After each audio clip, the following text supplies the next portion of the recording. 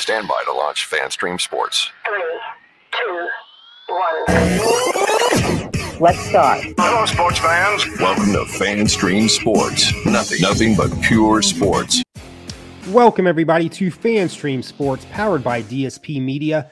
This is the Fighting Irish Daily Blitz, and I'm your host, Rob Fedoff, also known as RPT. You can find me on Twitter at PFedoff.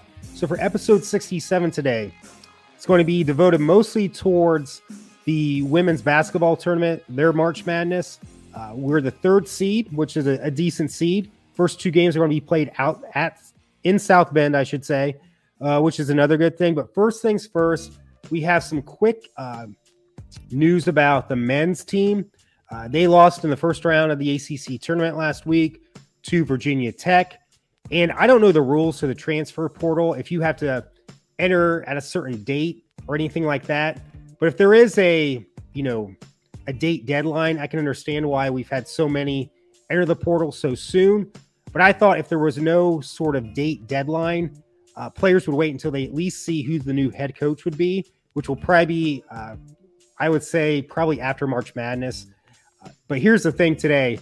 JJ Starling, I always say it, the talented freshman, McDonald's All-American, got off to a great start this season. I thought he'd be an NBA lottery pick. His season kind of took a turn for the worse with some injuries this year. He kind of took some a step back.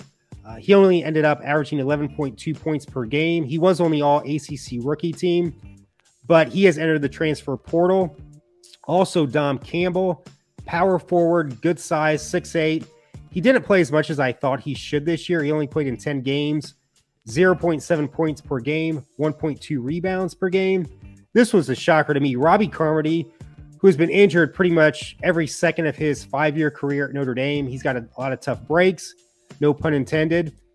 He played in 6 games this year, 2 rebounds, 1 point, and that was it. I thought he would medically retire this year and then go into coaching or just get a regular job. Probably tons of connections at Notre Dame. No, he has also entered the transfer portal. So obviously he thinks he has some basketball left to be played. Good luck to him.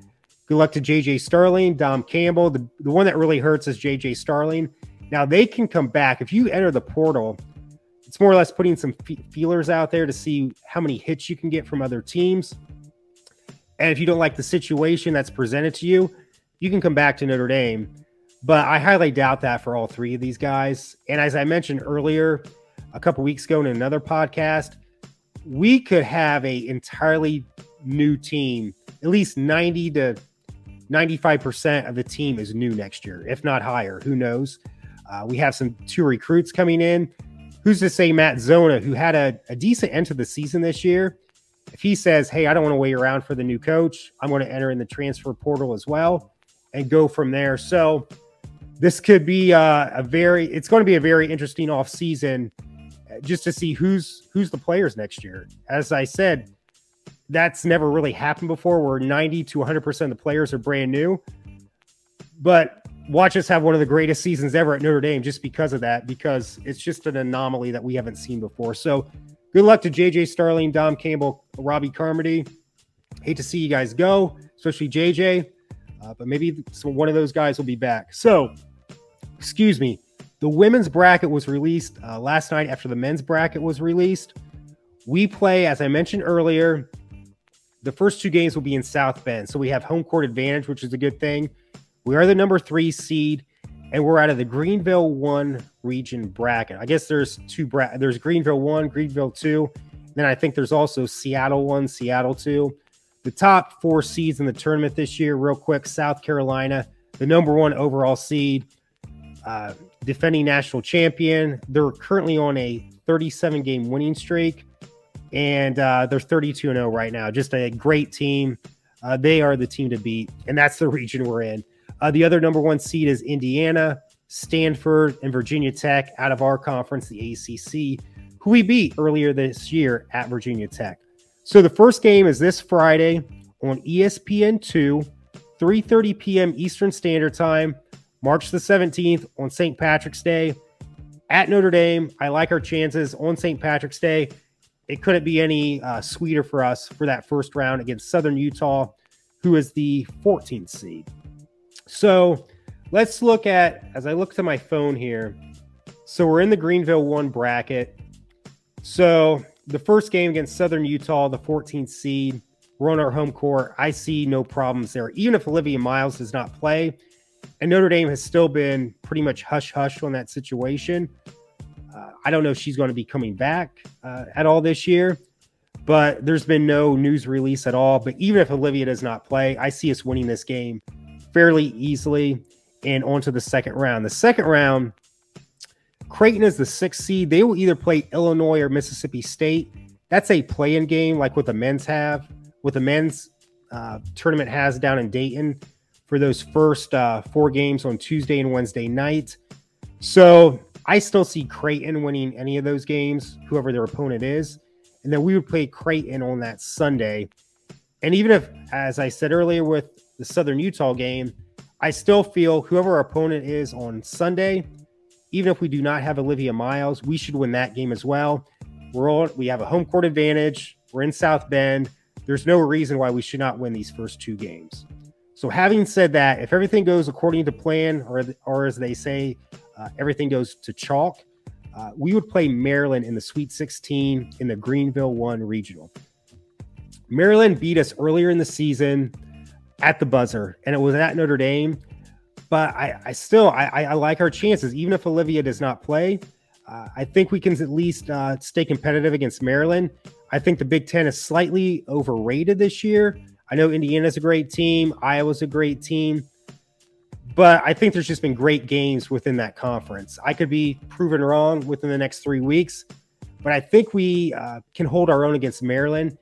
And with Olivia or without Olivia, I think we end up in the Elite Eight. And we would play South Carolina. So if all goes according to plan, South Carolina would be 35-0 at that point on a 40-game winning streak. Defending national champion, Dawn Staley, great coach. They're turning into what UConn was at one time, being like an unbeatable presence. Even if we have Olivia for that game, I still don't like our chances just because I think we're still a year away from really making that national title run. And even if Olivia plays too, I don't think she's going to be 100%. So I think our season ends in the Elite Eight, which is still a decent season. It's not what the end goal should be, which is a national title. But I do feel we really have nothing to lose with this game. So I've been wrong before, and I'll be wrong again. If we get to that point, Elite Eight, South Carolina, 40-game winning streak, there's nothing for us to lose.